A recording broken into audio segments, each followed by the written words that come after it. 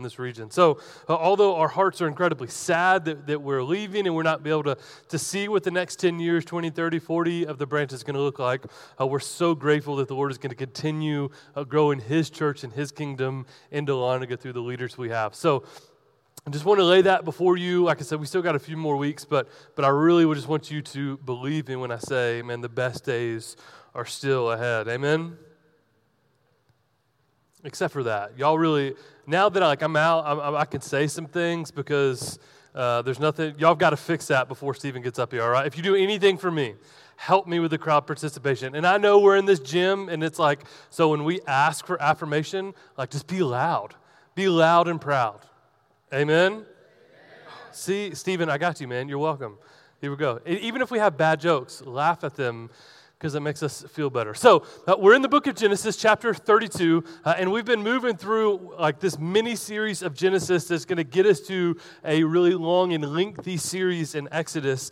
And it's been fun, it's been difficult, but we're trying to trace what God is doing through the book of Genesis to prepare us for the book of Exodus. And as I was studying this text, we had this, I don't want to say incident, but we had a good conversation with one of our kids this week. We've got 4 kids in sports right now. Which is just joyful. That's not true. So we've got 2 kids playing soccer, 1 kid playing baseball, 1 kid playing volleyball. And we were coming home from one of the practices, and the kid was just lamenting, one of my children, I'm not going to name names, was just lamenting that, like, man, like, I didn't have any friends on my team. I was really hoping I was going to go out and there'd be a bunch of friends and we'd be fine, but I really hadn't made those friends. And so our encouragement was, hey, listen, but it was the first practice. Like, give it some time. It'll take time. But look for your people. Right? So if you feel this way, that there's no one for you, chances are there's someone on that team that is kind of standing there and looking for a friend too. I said, just go find your person. And we all kind of deal with that, right? Like, just humor me for a second, because I've got a couple situations. I want to know who's who. So you walk into a party. You walk into a crowded room. Let me know, just you can raise hands. I won't make you say amen. Which one of these are you? You're going to naturally find your person by the one that's standing by themselves awkwardly against the wall. You're just going to go slide right next to that person and stand awkwardly with them. Anybody? I mean, you kind of introverts, you're just going to walk over there. Or you're going to go immediately find the life of the party and just start acting a fool with them. Anybody? Yeah. Thomas, for sure. Landon Sledge isn't here. Landon, for sure. The group of people in the conversation that seems a little too deep for the setting, you're going to go right to that group of people and join in that conversation. Anybody? That's probably me, right? The most comfy seat in the room where you can just sit there and people watch. Who's that? Man, look at this self-awareness. This is good. Now, this is, God is watching, don't lie. The group of people that are gossiping, you're going to naturally slide into that and listen to the scoop of the party. Who's that? Oh, we got gossipers. God is watching. Nobody? Thank you. All right, see? They were still kind of like, You're the by the exit door crew. So you want to stand as close to the exit of the party as possible. You? Yeah, I can see that. Now this is, I've seen this before, right? I'm just holding my wife's purse, right? The husband that has been drugged to this party, I'm just here, and then we just kind of have a bond of all these men that don't want to be there. Like, okay, here you go, fire me for this. Wedding showers and baby showers should be women only, right? This whole new fad of joining, really? Really? I've preached the gospel, and that is the first time I've had a standing ovation. This is great. Don't do that, because there's the men standing by the door, holding the purses, going, why did we get invited to this? If I offended you, I'm sorry. Did I miss one? Any other kind of awkward? So find your people and go with them. So as we've been preaching through the book of Genesis, it's been hard to find our people. Like, we all resonate with Adam because we all choose sin. That's what we want to choose. And so we're all sinners in light of Adam. But then we get to like Noah, who built a massive boat over 100 years for the sake of God and the glory of his name. I mean, that's not my guy, right? Like, I don't have the faith that Noah has. And then we get to Abraham, and he literally almost sacrifices his son out of obedience. And like, man, I wish I had the faith of Abraham, but Abraham's not my guy. And then we get to Isaac, and man, he's just so faithful and true. It's not my God. But then we get to Jacob today. Now, Jacob is my guy. And I think as we get into this, we're all going to see Jacob is our person, straight out of his mother's womb. There's so many things relatable for Jacob to us that we can really lean in, press in, and learn a lot from Jacob. But the most important thing we're going to see out of this is not Jacob's character and how we relate to him, but God's grace and mercy and how he loves Jacob.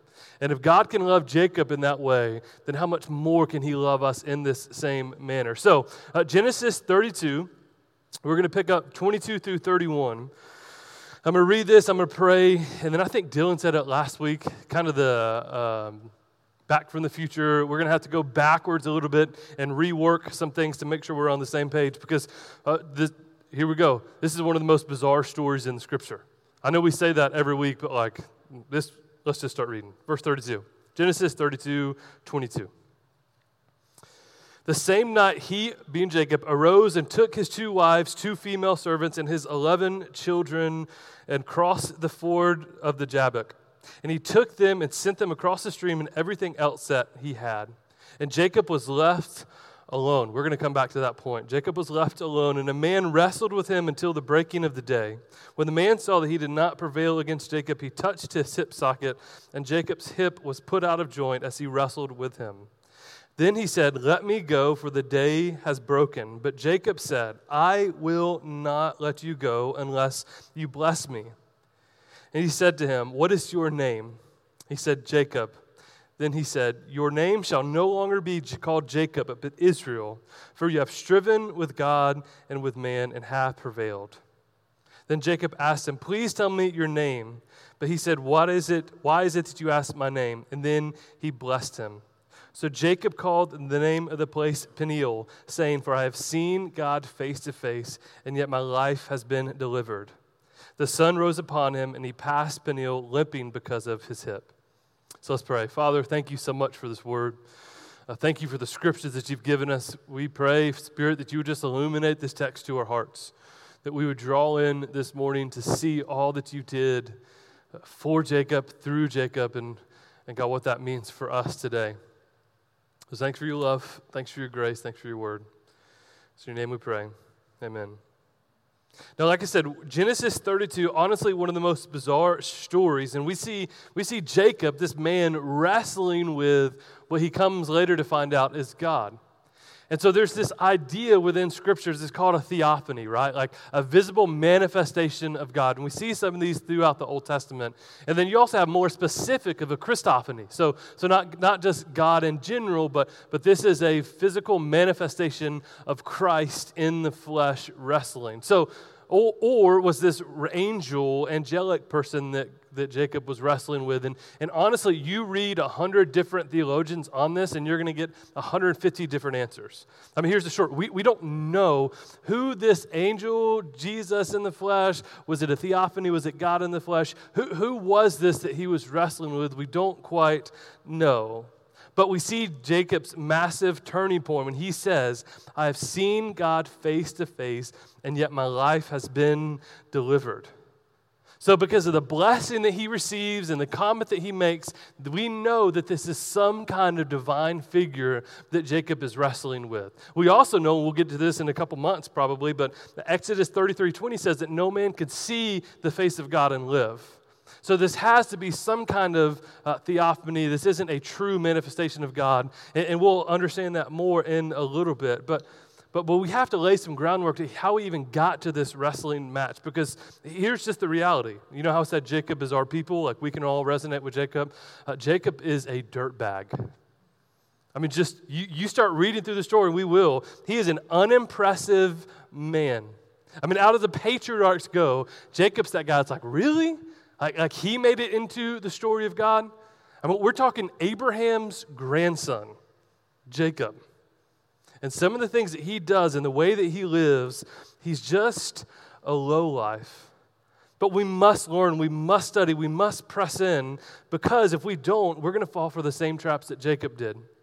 if we don't see and understand and study the scriptures and understand how God fulfills his promises through us and in us and around us, we're going to fall in the same trap. Because we see this in the Exodus. We see this in Judges. We see this through David, through Israel. But we see this through Judah, through the Pharisees, through the disciples, through the early church, and now to us. That there's a trap for us if we're not careful. And here's the trap. You ready? Control. That we want to be in control, that Jacob wanted to be in control. And if we don't watch this, then we're going to get to a wrestling match, and we lose every single time. But what we'll see through this text is this wrestling match is a grace and mercy of God sent to us.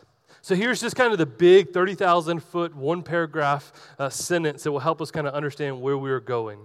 Jacob the deceiver, after decades of doing things his own way, comes face to face with God in a wrestling match and has changed both the name and identity, proving that God's plans will not be thwarted, his promises will not be forgotten, and his grace will not run out. He's going to teach us the only way to grow in our faith is to go straight to God with our worries, doubts, and concerns, not ourselves to solve the problems that we see. So that's what we're going to be working through in the text this morning. So flip back with me to Genesis 25. Genesis 25, because we're going to lay some of the groundwork. And I know what you're already thinking. We're in Genesis 32. We're going back to Genesis 25. Are we really going to study 7 passages this morning? Yes. Get over it. This is church. And I might even go 45 minutes. If you're new here, I go really long, and people don't. Stephen doesn't like that. Everyone else loves it. Is that true? Just tell me it is. All right, Genesis 25. We're going to pick it up in verse 19 because this is the birth story. This is the origin story of our boy Jacob. Genesis 25, picking up verse 19. Now these are the generations of Isaac, Abraham's son. Abraham fathered Isaac, and Isaac was 40 years old when he took Rebekah, the daughter of Bethuel, the Aramean of Padan-Aram, to the sister of Laban the Aramean, to be his wife. And Isaac prayed to the Lord for his wife because she was barren. Now just stop real quick. With the whole plan, the whole story were the big points, the narrative of Abraham and Sarah was what? That Sarah was old and barren. Then we get to this next generation, and we see Isaac's wife, Rebekah, is also barren. And God instantly, straight out of the gate, solves that, performs a miracle. Verse 21. And Isaac prayed to the Lord for his wife because she was barren. And the Lord granted his prayer, and Rebekah, his wife, conceived. The children struggled together within her. And she said, "If it is thus, why is this happening to me?" So she inquired of the Lord. And the Lord said to her, 2 nations are in your womb. Now, this is a massive statement. When we get into Exodus, you're going to see this really manifest itself out. I wish I had more time, but we'll cover that over the next couple months. That 2 nations are in your womb, and 2 peoples from within you shall be divided. The one shall be stronger than the other, and the older shall serve the younger. Now, this is massive. The older shall serve the younger. In this day, this patriarchal society, that was blasphemy. I mean, there's just no way that would ever work, that the older always receives everything. He receives the birthright. He receives the inheritance. He receives everything. If you're not the firstborn, within this culture and this society, you just get nothing. That the oldest brother gets literally everything. And so now we see, even before they were born, God is making a promise to Rebekah that the older shall serve the younger. Verse 24. When her days to give birth were completed, behold, the twins in her womb. The first came out red, all his body like a hairy cloak, so they called his name Esau. Afterward, his brother came out with his hand holding Esau's heel, so his name was called Jacob. Isaac was 60 years old when she bore them. When the boys grew up, Esau was a skillful hunter, a man of the field, while Jacob was a quiet man dwelling in tents. Isaac loved Esau because he ate of his game, but Rebekah loved Jacob. So there's a lot happening in the story, in the text of what's happening. So first we have a miracle conception, right? We have Rebekah who was barren. She now has twins within her because God answered her prayers. And then we have, even from before delivery, there's just this stuff going on. And God's goes, yeah, I know, because there's going to be 2 different nations, right? There's going to be 2 different groups of people. And Jacob's going to be my boy. That the older is going to be served by the younger. The older is going to be less superior. Esau is going to be less superior, and Jacob is going to be my guy. Jacob is going to be the one that leads everything. And it just makes us stop and go, okay, then God uses really different situations to perform his glory. I mean, that for us should just give us some kind of confidence straight out the gate. That if God can do that, then he can use me for whatever. Because God obviously uses different people for his glory. So there's a lot happening, but then even when they were born, it gets even more complicated. Because in these days, I mean, like you had to be a warrior. We talk about all the time King David and the incredible leader that he was. And yes, he played a harp, but he also killed lions barehanded. I mean, to be a leader in this day, you had to be tough. And so Esau comes out, I mean, with hair all over his body. He comes out with a beard. Like, you don't get much more manly as an infant than a beard, right? I mean, that's just miraculous to take place. And he grows and develops into this skillful warrior, this skillful hunter, lives outdoors, kills things, grows things. I mean, he's just the manliest of manly. And then we got our boy Jacob, who likes to sit inside and cook with his mama. And I'm not saying anything about cooking, but like, Jacob's the guy who never had a callus on his hand his entire life. So Jacob is the guy that's supposed to fulfill the blessings of God and the promises of God, but he doesn't know how to hunt. He doesn't know how to kill things. He doesn't know how to grow things. He's the quiet type. He's the reserved type. So anybody that looks at this relationship is going to go, oh yeah, Esau's going to lead this thing. Esau's going to take this over. Jacob has no skills, abilities in him to lead anything. He's just going to be sitting inside, cooking, hanging out. And so this bond happens, right? You've got Isaac loves Esau, Rebekah loves Jacob, and there's this tension starting to form. And this tension will continue to grow and grow and grow and really gives us the plot for the book of Exodus. But very quickly we meet Jacob the deceiver. He's a heel grabber coming out of the womb. He's literally grabbing for the heel. And so that's kind of tongue-in-cheek for just he's a deceiver. He's a manipulator. He's always going to do whatever he can to get ahead. And literally, that's what his name means, Jacob the deceiver. So look with me, go down, we're still in 25, go down to verse 29. Because very early on in their life, we're going to see this deception starting to take place. 25, we'll pick it up in verse 29. And when Jacob was cooking stew, Esau came in from the field and was exhausted. All right, so here we are, right? Jacob's out hunting, killing things, being a man's man. Jacob's inside making stew. Anyways, we could say a lot for that. And Esau said to Jacob, let me have some of that red stew, for I am exhausted. Now, again, this is not like our kind of hunting where, man, we walk out to the deer stand, we sit there for 3 or 4 hours. I've got a fanny pack full of snacks, right? I'm just chowing down. If I kill something, I'm going to get the truck as close to this animal so that the only physical exertion I have is to pick up the animal, put it in the back of the truck. I'm going to drive it to the processor. They're going to take care of it. That's not the hunting that we're talking about here. Esau's probably coming back in from a week or two long hunt. He is not like physically exhausted, like, oh, I'm tired, but literally probably hasn't eaten, drinking in a week or two. I mean, he's physically almost done. This is the situation that he walks into. And so he's begging his brother, hey, give me some of that stew that you're making. It smells fantastic. And so what's Jacob's answer in verse 31? Sell me your birthright. Yeah, I'll feed you. I know you're exhausted. Sell me your birthright. Esau said in verse 32, I'm about to die. Of what use is a birthright to me? His logic is pretty flawless, right? If I die, my birthright's done. So sure, take it, because I'm literally about to die. I'm so hungry. So Jacob said, swear to me now. So he swore to him, and he sold his birthright to Jacob. Then Jacob gave Esau bread and lentil stew, and he ate and drank and rose away and went away. Thus Esau despised his birthright. So here we see right in the beginning, there's this tension growing in them that Jacob is constantly wanting what he doesn't have. He wants to be the firstborn. He wants to have the birthright. He wants to receive the inheritance. He wants all that is not his. And we see Esau that's just doing his thing, just running his lane and say, yeah, sure, take it. I'm just hungry. I want to eat. And this tension continues to grow and grow and grow between Isaac and Esau and Rebekah and Jacob till it all culminates in chapter 27. Now, just for the sake of time, we're going to skip over. I'm not going to read this. We'll just kind of paraphrase. But just really all of this, 25 through 32, even into 33, spend some time in this. But it all culminates into Rebekah and Jacob taking advantage of their older, dying dad and husband to give the blessing to Jacob over Esau. Again, Jacob's a hairy guy. Joseph must have been smooth.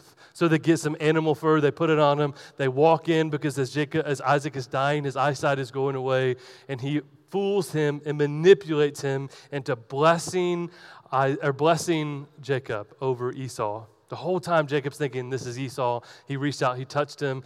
That feels like him. I'm going to go ahead and bless him before I die. And all the while, Esau's just out hunting. He's going getting meat for his dad while his dad is giving his blessing away. Now, there's a few things that we have to understand throughout this story. One, we don't understand what blessing really means, right? This is a tradition that's kind of lost in us. We don't catch on to it. But the other thing we have to see is just how much it affected Isaac. So even though we don't understand it, we can see within this text that verse 33, 27-33, Isaac trembled very violently and said, "Who is it?" Then hunted game and brought it to me, and I ate it before you. Like, who was it? So when Isaac realizes what took place, it wasn't like, okay, I'll just take the blessing back and give it to Esau.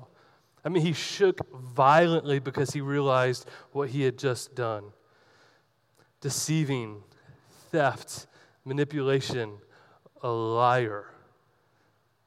There's nothing to this point in the text that shows us that Jacob is anything worthwhile.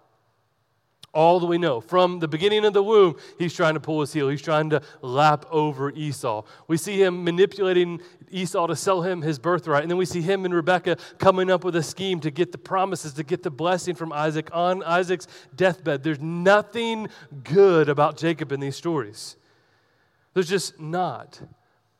And so what takes place at this is where the story really gets going, because when Esau finds out about this, what's his natural reaction? I'm going to kill you. You've stolen from me. You've now stolen my birthright. You've now stolen my blessing. I'm going to kill you. And I don't know, but if Esau is the hunter that he says he is, I would take that serious, right? I mean, you better start running. So that's what he does. Esau takes off because of his mother warns him. Jacob takes off, but Esau right behind him. So flip with me to chapter 28. I promise we're getting close. 28, we're going to pick it up in verse 11. This is when Jacob's on the run, literally after he deceives the blessing, deceives Esau, deceives Isaac. I mean, just a low life to get what he wants, to stay in control, win at all costs. A lot of things that are really virtues in our society. 28, we're going to pick it up in verse 11. And he, being Jacob, came to a certain place and stayed there that night because the sun had set. Taking one of the stones of the place and put it under his head and lay down in the place to sleep. Sounds comfortable, right? Verse 12. And he dreamed, and behold, there was a ladder set up on the earth, and the top of it reached to heaven. And behold, the angels of God were ascending and descending on it. And behold, the Lord stood above it and said, I am the Lord, the God of Abraham, your father, and the God of Isaac, the land of which... So let me stop real quick. Jacob just steals, manipulates, lies, gets out of Dodge because he's afraid Esau is going to murder him. He has this dream in which God shows up to him at the top of a ladder. What's your first thought here?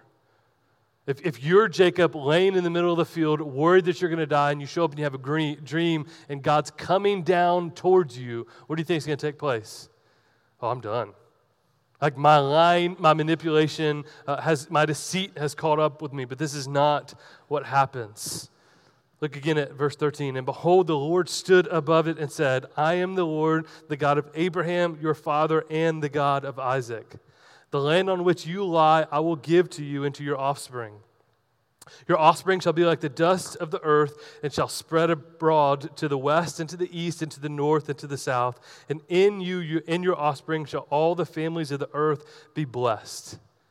I mean, this is crazy, right? Like this is the promised land. This is what we're studying in Exodus. This is the promise of God saying all of this land is going to be yours. All of it's going to be your ancestors. Verse 15, behold, I am with you and will keep you wherever you go. Wait, what? Okay, so here's a guy that is lying, manipulating, deceiving his entire life. He knows nothing other than lying, deceiving, and manipulating. And God's saying, hey, all this land is going to be yours. I'm going to bless you. Oh, and don't forget, I'm going to keep you. I'm going to protect you. Behold, I am with you, verse 15, and will keep you wherever you go and will bring you back to this land. For I will not leave you until I've done what I've promised you. Remember Abraham? Unconditional covenant. It's not dependent on you, Abraham, it's only dependent on me. And this is what we're seeing take place. Then Jacob awoke from his sleep and said, surely the Lord is in this place, and I did not know it. And he was afraid, said, how awesome is this place? This is none other than the house of God. This is the gate of heaven. One theologian puts it this way, human effort to reach God in heaven brought only judgment. We saw this in the Tower of Babel. Right? Human effort to reach heaven only brought judgment, while gracious revelation of himself at the top of heaven's gateway brought blessing. I mean, this is a point that Stephen's been hammering time and time and time and time again. We have to understand, we have to see the grand narrative of Scripture. Every other world religion is us trying to get our way to God. But what we see through the Scriptures is God constantly coming down to us. In our sin, in our depravity, in our lying, in our deceit, in our manipulation, God is still coming to us, and we see this in this dream. Even Jacob had done nothing to earn anything. God shows up in a dream and says, hey, I'm still going to bless you. I'm still going to provide for you.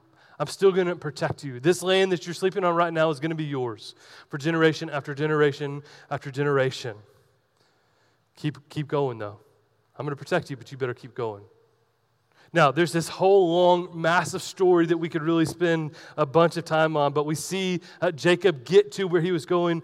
His mother, Rebekah, sends him to her brother Laban to make sure that he's provided for, taken care of, but also go get a wife. And his Isaac, as Jacob was leaving, said, hey, just don't marry a Canaanite woman. Don't do it. Go over there, marry a non-Canaanite woman. That's what you need, Jacob. And Esau hears this, and out of spite, what does he do? Marries a Canaanite woman. 2 kingdoms start right there in that moment. And again, we'll get to this in Exodus, but this is where the massive split begins. So Jacob runs. He finds Rachel and Leah, loves Rachel, doesn't really care much about Leah. The descriptions of Scripture are just somewhat bizarre. Leah had weak eyes. I don't really know what that means, but Rachel obviously had strong eyes. She was sharply and beautiful. And so Jacob wanted to marry Rachel, had nothing wrong with Leah, but just wanted to marry Rachel. And so he works for 7 years. Laban and him make an agreement. For 7 years, you work for me, and then you can have Rachel. And on the night of their marriage, there's a mix-up. And Laban has now deceived the ultimate deceiver in Jacob. Now, I don't quite understand how this takes place. There's 2 options here, right? Because this is a little PG-13 running into straight-up rated R. But when they consummated their marriage, right? Are we tracking? Consummated their marriage, when they 2 became one. I got to put my hands in my pockets because that's going to get awkward. I'm going to show some motions that I shouldn't. So when the 2 became one, that's when Jacob realized, oh no, I thought I was marrying Rachel. I just married Leah. And there's 2 real options. One, Jacob could have been extremely inebriated, right? You don't have to raise your hands, but I'm assuming some of us in this room were really inebriated at our wedding day. You don't have to raise your hands. Or the tradition of veils, right? That they had the veil, and so Laban and her dad just said, hey, Laban and Leah said, hey, keep that veil on the entire time. Don't take it off until the marriage is consummated. Until 2 become one, then you can reveal who you are. So now we see Jacob get deceived by Laban. So deceived gets deceived, and this train wreck develops. So he goes straight to Laban and goes, hey, man, what's going on? You told me I worked 7 years. I get to marry Rachel. I just married Leah. What's happening? He goes, oh, okay, no big deal. My bad. Work for me another 7 years, and you can have Rachel. Now, if you just worked 7 years for something you didn't get, the trust probably isn't going to be there. But he does it. He does it. So he marries Rachel. Now he's got Leah and Rachel, two wives. Again, we'll cover some of this in the Exodus, but this is a problematic thing, as we can all imagine. Marries two wives, has multiple children coming out of two wives. And so they get to this tension now where there's been so much mistrust and hurt between Laban and Jacob. The favor's there, the tension's no longer there, and so Jacob just has to go. Jacob has to run. And so God shows up to him in Genesis 31:3 and says this, "Then the Lord said to Jacob, 'Return to the land of your fathers and to your kindred, and I will be with you.'" So God is calling Jacob, hey, go home. Go back to the land I told you. Go back to your family. Go home. Now that sounds great except for one thing. Anybody? Esau. Who's waiting for him? Esau. Esau's there. So I'm going to return home, but last time I left home, there's a guy trying to kill me. So God, are you going to protect me? Are you going to take care of me? And this ultimately leads us back to chapter 32 in the wrestling match with God. So he's postured himself up. He sent his servants and he sent a bunch of livestock and animals out in front of him because he catches word that Esau and 400 men are coming for him.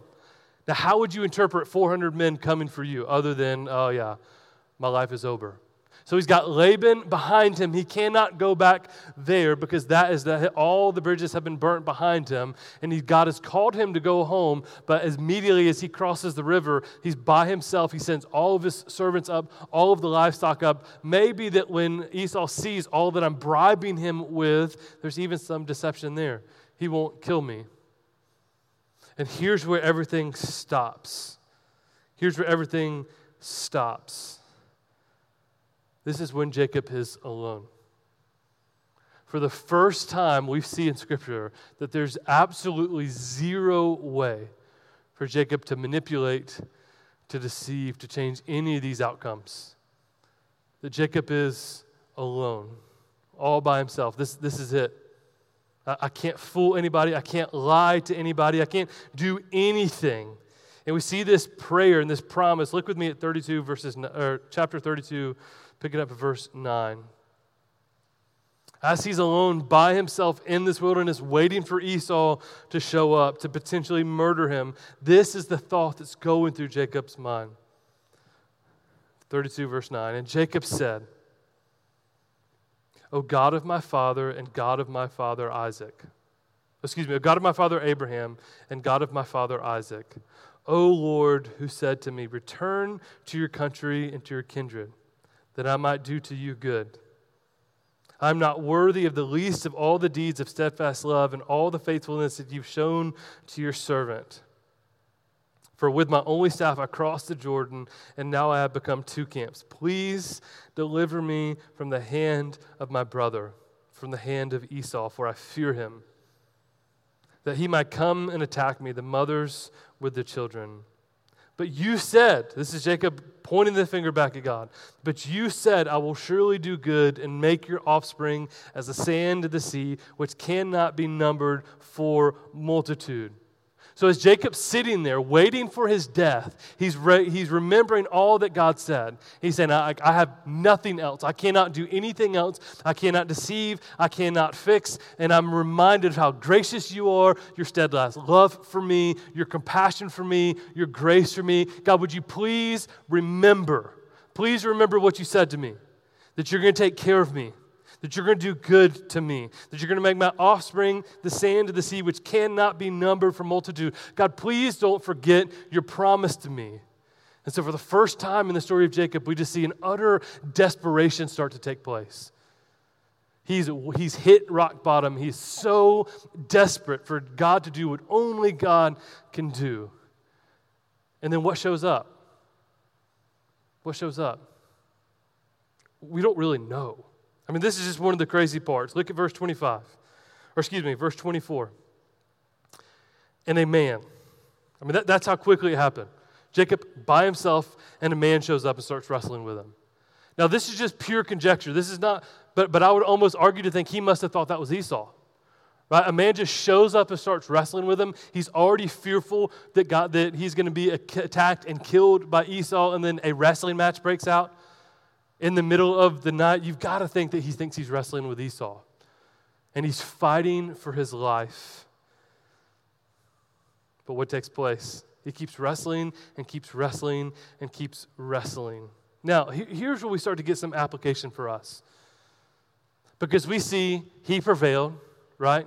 We see God reach out, touch his hip gets dislocated. He's limping away, but he still prevailed. And we see this promise fulfilled, that he gets renamed from Jacob to Israel, which means he strived with God and prevailed. And this is where we get the notion of Israel, the 12 tribes. All of this, the story we're going to see in Exodus really gets much of his root right here in this wrestling match. From Jacob, who was just trash, who was worthless, just nothing but a deceiver and a liar, a manipulator. But even still, God made promises and he kept them. And through this wrestling match, he will not let go. He is grapped on, wrestling until he gets his blessing. You said this would take place, and I'm not going to let go until this takes place. I mean, can you just imagine the conversations he has with his friends? Guys, you'll never believe who I wrestled with. Who?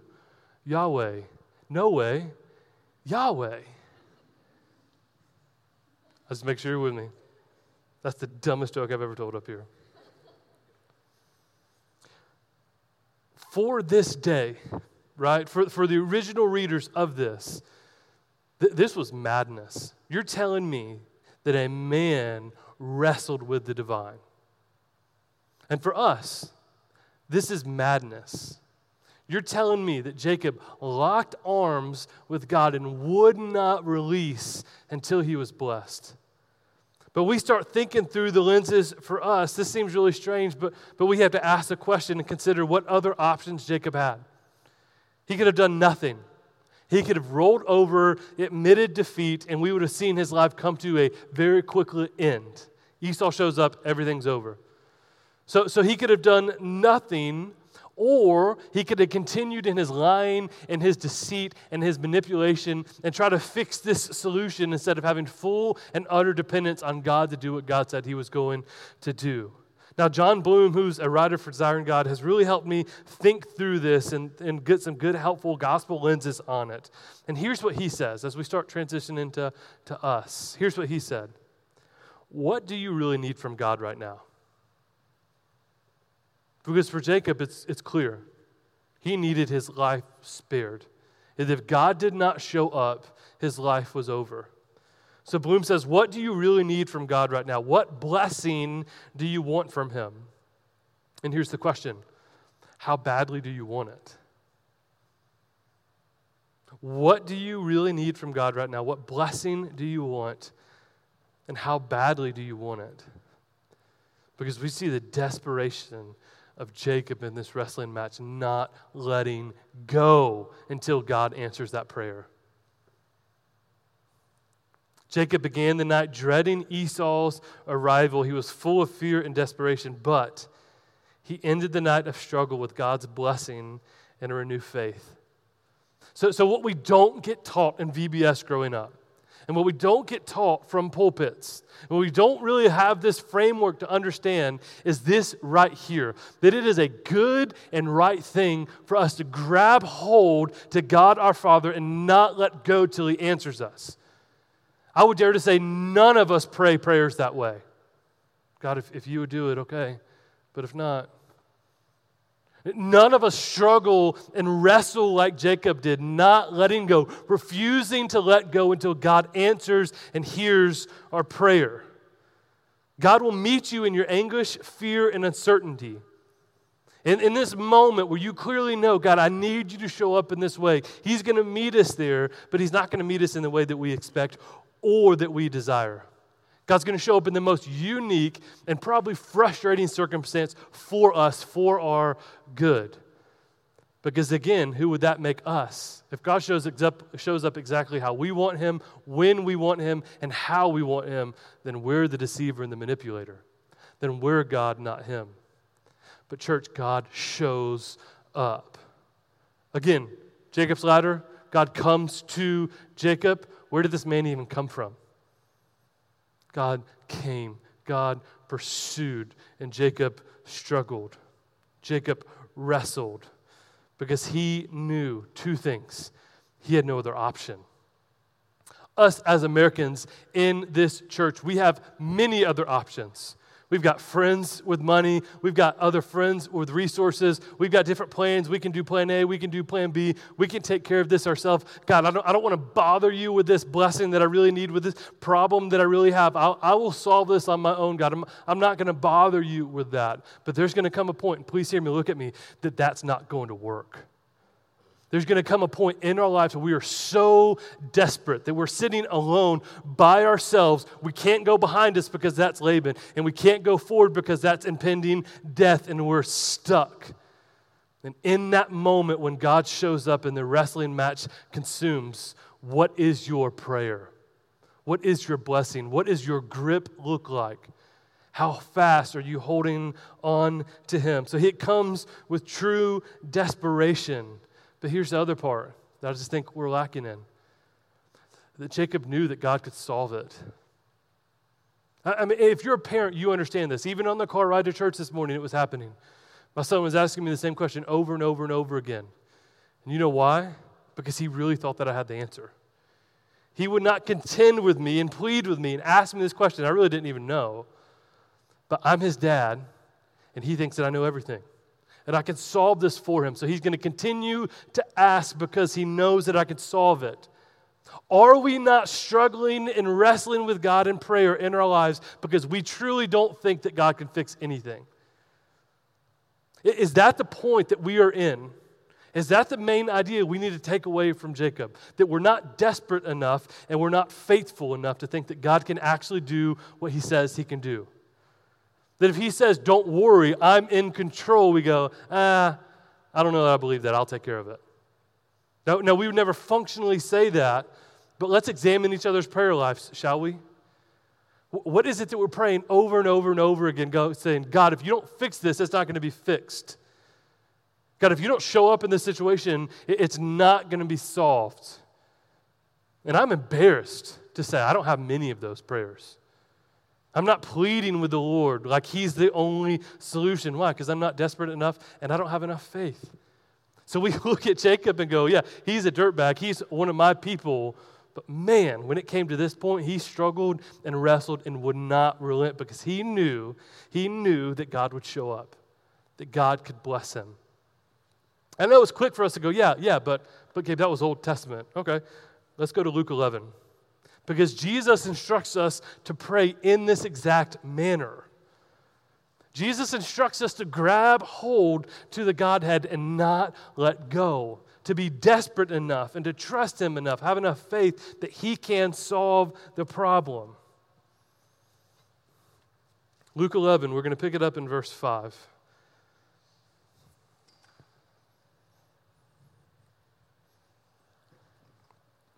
Luke 11, verse 5. And He said to them, which of you who has a friend will go to him at midnight, and say to him, friend, lend me 3 loaves, for a friend of mine has arrived on a journey, and I have nothing to set before him. Now, one of the most embarrassing things in Jewish culture in this day is to have nothing to offer guests when they show up. I mean, that's just humiliating. Hospitality was a massive thing for them. Verse 7, and he will answer from within, do not bother me, the door is now shut, and my children are in bed with me. This is one massive bed. Everyone's in there together. If I get up, everyone's up. I don't know if you have kids, but if you wake up a kid at 2 o'clock in the morning, they're up. Like they're like a puppy just looking at you the rest of the night. So he's going, leave me alone. I'm not dealing with this. I'm not going to help you. Do not bother me, the door is now shut, and my children are with me in bed. I cannot get up to give you anything. Verse 8, I tell you though, he will not get up and give him anything because he is his friend, yet because of his impotence, he will rise and give him whatever he needs. Because he will not stop asking because this man is desperate at the door, knocking and knocking and knocking till finally this man in bed says, all right, if you will just go away, I'll get up. And I tell you, ask and it will be given. Seek and you will find. Knock and it will be opened. For everyone who asks receives, and the one who seeks finds, and the one who knocks will be opened. What father among you, if a son asks for a fish, instead will give him a serpent? If he asks for an egg, will give him a scorpion? If you then, who are evil, know how to give good gifts to your children, how much more will the Heavenly Father give the Holy Spirit to those who ask? The problem is not that God does not want to bless us. He does. The problem is that we have a complete inability and lack of faith to grab hold and keep struggling, keep wrestling, keep knocking, keep asking until those doors are open for us. Now, please, I'm not preaching this prosperity gospel stuff. I'm not saying keep praying until you get that Bentley. That's absurd. But I am saying God wants to bless. He wants to give. He wants to provide. We're just not asking. That we're not desperate enough. And we don't truly believe that God can show up even if we are desperate enough. So we're going to go find our own solutions and our own ways, and we're not asking. So to go back to the question we asked a minute ago from John Bloom, what do you really need from God right now? What blessing do you want from Him, and how badly do you want it? How badly do you want God to show up and solve the solution in your life, in your marriage, in your relationships that you've tried and fought and just can't? But please don't miss this point. Don't forget about the hip. Don't forget that even at the end of this, God still broke his hip. That Jacob walked with a limp the rest of his life. So when God shows up, and when He answers this plea, when you finally wrestle Him and stay fast and say, I'm not letting you go. I'm going to keep knocking until you get out of bed. I'm going to keep pleading until you bless me like you said you would. I'm not letting go. When He finally answers, do not be surprised when your hip gets popped out. Do not be surprised where there's going to be some struggle and turmoil for the rest of your life. Grace, or this is another box quote, God even afflicted Jacob with a debilitating injury. This had the effect of making Jacob even more vulnerable to Esau, forcing Jacob's faith to be more fully rest on God and not himself. If necessary, God will cause us to limp to increase our faith. If necessary. If you're not desperate enough, God will make you desperate to increase your faith, to grow in your faith. And we see the same notion for Paul in 2 Corinthians 12. 2 Corinthians, you don't have to flip there. I'll read it real quick. 2 Corinthians 12, 7 through 9. So to keep me from becoming conceited, because all this greatness of surpassing revelation, a thorn was given to me in the flesh, a messenger of Satan to harass me, to keep me from becoming conceited. 3 times I pleaded with the Lord about this, that it should leave me, but He said to me, my grace is sufficient for you, for my power is made perfect in weakness. So out of this wrestling match, you might get a thorn in the flesh. Out of this season of struggle and prayer, pleading with God to show up, you might get a thorn in the flesh. You might get a broken hip. But all of this is for our good. All of this is leading us deeper into faith. The wrestle, grabbing hold of God until you get an answer, doesn't mean you'll get the answer that you want. It does not mean that you'll get out of there with no injury. But it means that God will answer you and will deepen your faith forever. And if you've walked with the Lord long enough, you've been wounded pretty deeply. And in the moment, some of us handle it better than others, but in the moment, we lament and we hate that wounding. And we doubt why God would ever do that to us. But pretty quickly, soon after, we start to realize, man, that was the best thing for me. If it wasn't for that hip, Jacob could have fought Esau. If it wasn't that thorn in the flesh, then Paul would have continued preaching out of his own power. We need that injury to keep us humble and keep us desperate and keep us hungry. So let me kind of land the plane with some of us, and then we'll get some communion together so we can wrestle through some of this. Because maybe this morning you're one that's not desperate enough. Your deceiving ways are still benefiting you. That your manipulation is still winning. That you can fix the situation by yourself. You've never come to a Jacob moment alone with no solutions to your problem. It's just as a pastoral plea as I can. Take heed because it's coming.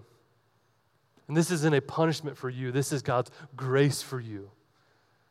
God's grace and kindness is going to lead you to a season of aloneness with no deception, manipulation, or lying can get you out of it. So prepare yourself. Get ready for this because it's coming. But maybe you're aware of your need. If I could just pull you aside and say, hey, what is the biggest thing you're praying for right now? Like what are you most fearful of? What are you most afraid of? I mean, you can rattle that off so quick. What's your biggest fear? I got it. It's parenting. Oh, I got it. It's my marriage. I don't trust God with my future. Man, can I show you my bank account? Because I don't know how this is going to work. I mean, you can rattle this stuff off quickly, but you're still in the season of lying, manipulating, deceiving yourself to think that you can fix that. That all I need is just a better program.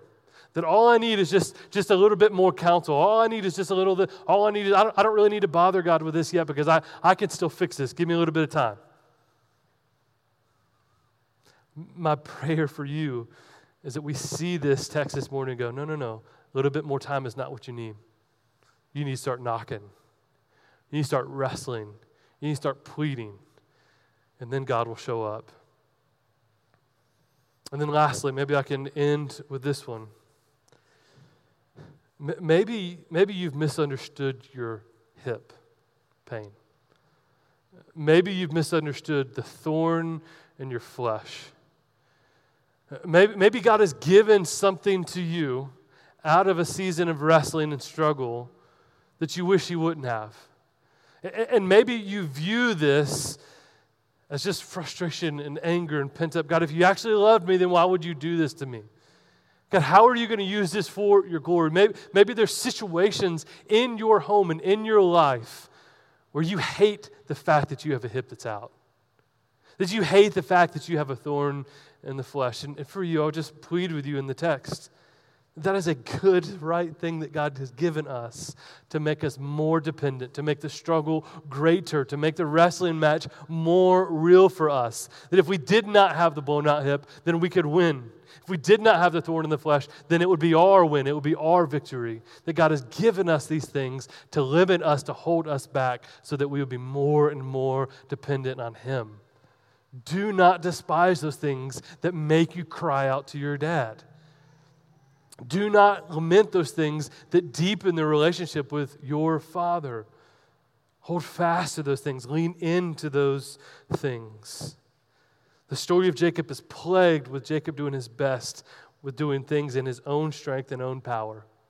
The story of my life is plagued and littered with doing things in my own strength and my own power. Anybody else? But this doesn't mean that we let go and let God. This means that we grab hold and do not let go. And do not relent until God answers us. This means we wrestle with Him, we plead with Him, we ask Him, struggle with Him. Put yourself in a position that if He does not come through, then our life is over. That's what we do. So as we prepare for communion, what is it? What is the wrestling match that you need to enter into today? That you finally get to a point of desperation, of loneliness. You finally get to a point where I cannot fix this. And we see the heart of the Father that desires for us to come running to Him, knock, plead, and beg until He answers. That's the God that we serve, that comes to us. So what is it? Maybe it's a lost friend. Maybe it's a friend that you know is going to die and go to hell, and man, you're bothered by that. But we're not pleading with the Lord to save them. Maybe it's a broken relationship. Maybe it's an addiction. Maybe it's a question of future. Maybe it's a marital issue. What is it that we're going to commit to today? We're entering into the wrestle. We're entering into the struggle. We're entering into the fight, and we're not letting go until you answer us. Listen, we just came out of this season, my wife and I, pleading with God to give us an answer. And what we've learned through that is just a deeper level of intimacy with our Father. So grab hold, ask, and plead. Because God has an answer. It's not our timeline. I can guarantee it's not going to be what we want. And I can guarantee we're going to walk out with a limp. But it's the best thing for us. So I'm going to read for us 1 Corinthians 11, just the instructions for communion. And here's what I want us to be considering as we see this. We talk about God showing up and wounding us for His glory and for our faith. I mean, we look to none other than the cross of Jesus Christ. That God showed up in the most unpredictable way to purchase salvation for us. He could have chose any means possible, but what does He do? He sends Christ on the cross for us. And if He does that, if His love for us does that, then I can guarantee if we lock on and wrestle with Him, He will answer our prayers. So 1 Corinthians 11, pick it up, verse 23. For I received from the Lord what I also delivered to you, that the Lord Jesus, on the night that He was betrayed, took bread, and when He had given thanks, He broke it, saying, "This is my body, which is for you. Do this in remembrance of me."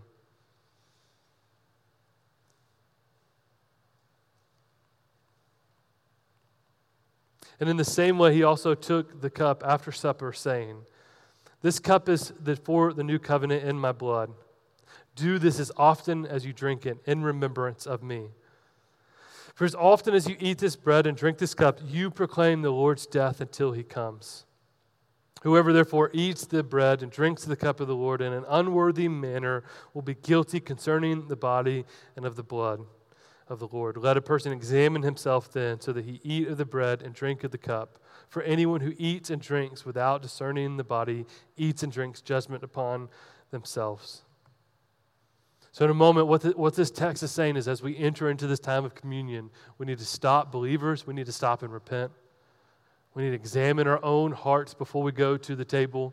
If you're not yet a believer, we're so grateful that you're here, but this is a time for the believer, so let us stop and examine our own hearts.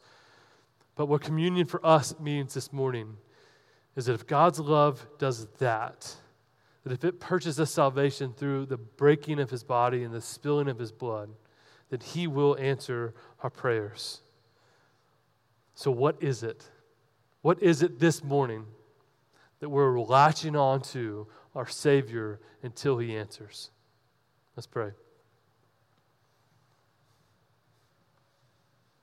And Father, we're so grateful to have such an intimate God like You, that You've not set us up and then forgot about us, that You come, that You run after, that You engage, that You even entertain our pleas and our offerings and our wrestling. And not only that, that You instruct us to do that, to keep seeking, to keep knocking, to keep asking. Because You're a good Father that loves to give gifts to His children. That You're not going to reward our questioning and our asking and our pleading with things that will harm us, that aren't good for us. Scripture says if we ask for a fish, who's going to give us a snake? And so, Father, for my own heart and for us in this room this morning, would You forgive us for not being desperate enough? Would You forgive us for trying to be deceitful and to solve every problem that has come up in our own strength and our own power? And Father, would You lead us into a season just of desperation, that if You don't show up, God, we have no plan B, we have no other option other than You doing what only You can do. And God, would You forgive us for not thinking that You can solve the problems, that we're not desperate enough, and our faith is so shallow that even in our desperation, we don't run and plead with You to solve it, because honestly, we don't think You can. And while we would never utter that, that is the posture of our heart in prayer. That we throw off one-off prayers because, maybe God will hear it and answer. But we don't wrestle with You. We don't lock on. We don't do what Jacob does and says, I will not let go till You bless me. I will not quit asking until You get out of bed.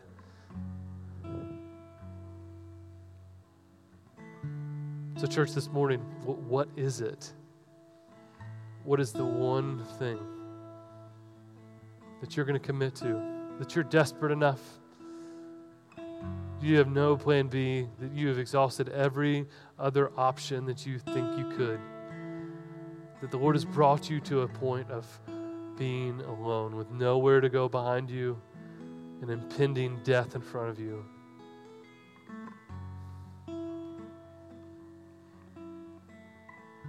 What is it?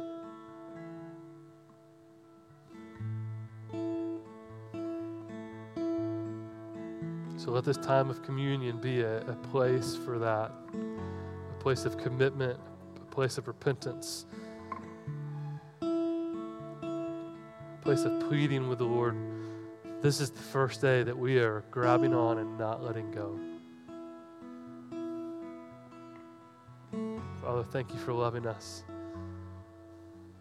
Thank you for allowing us to come to you, you perfect, holy, mighty God. You still ask us to come and plead and pray and wrestle.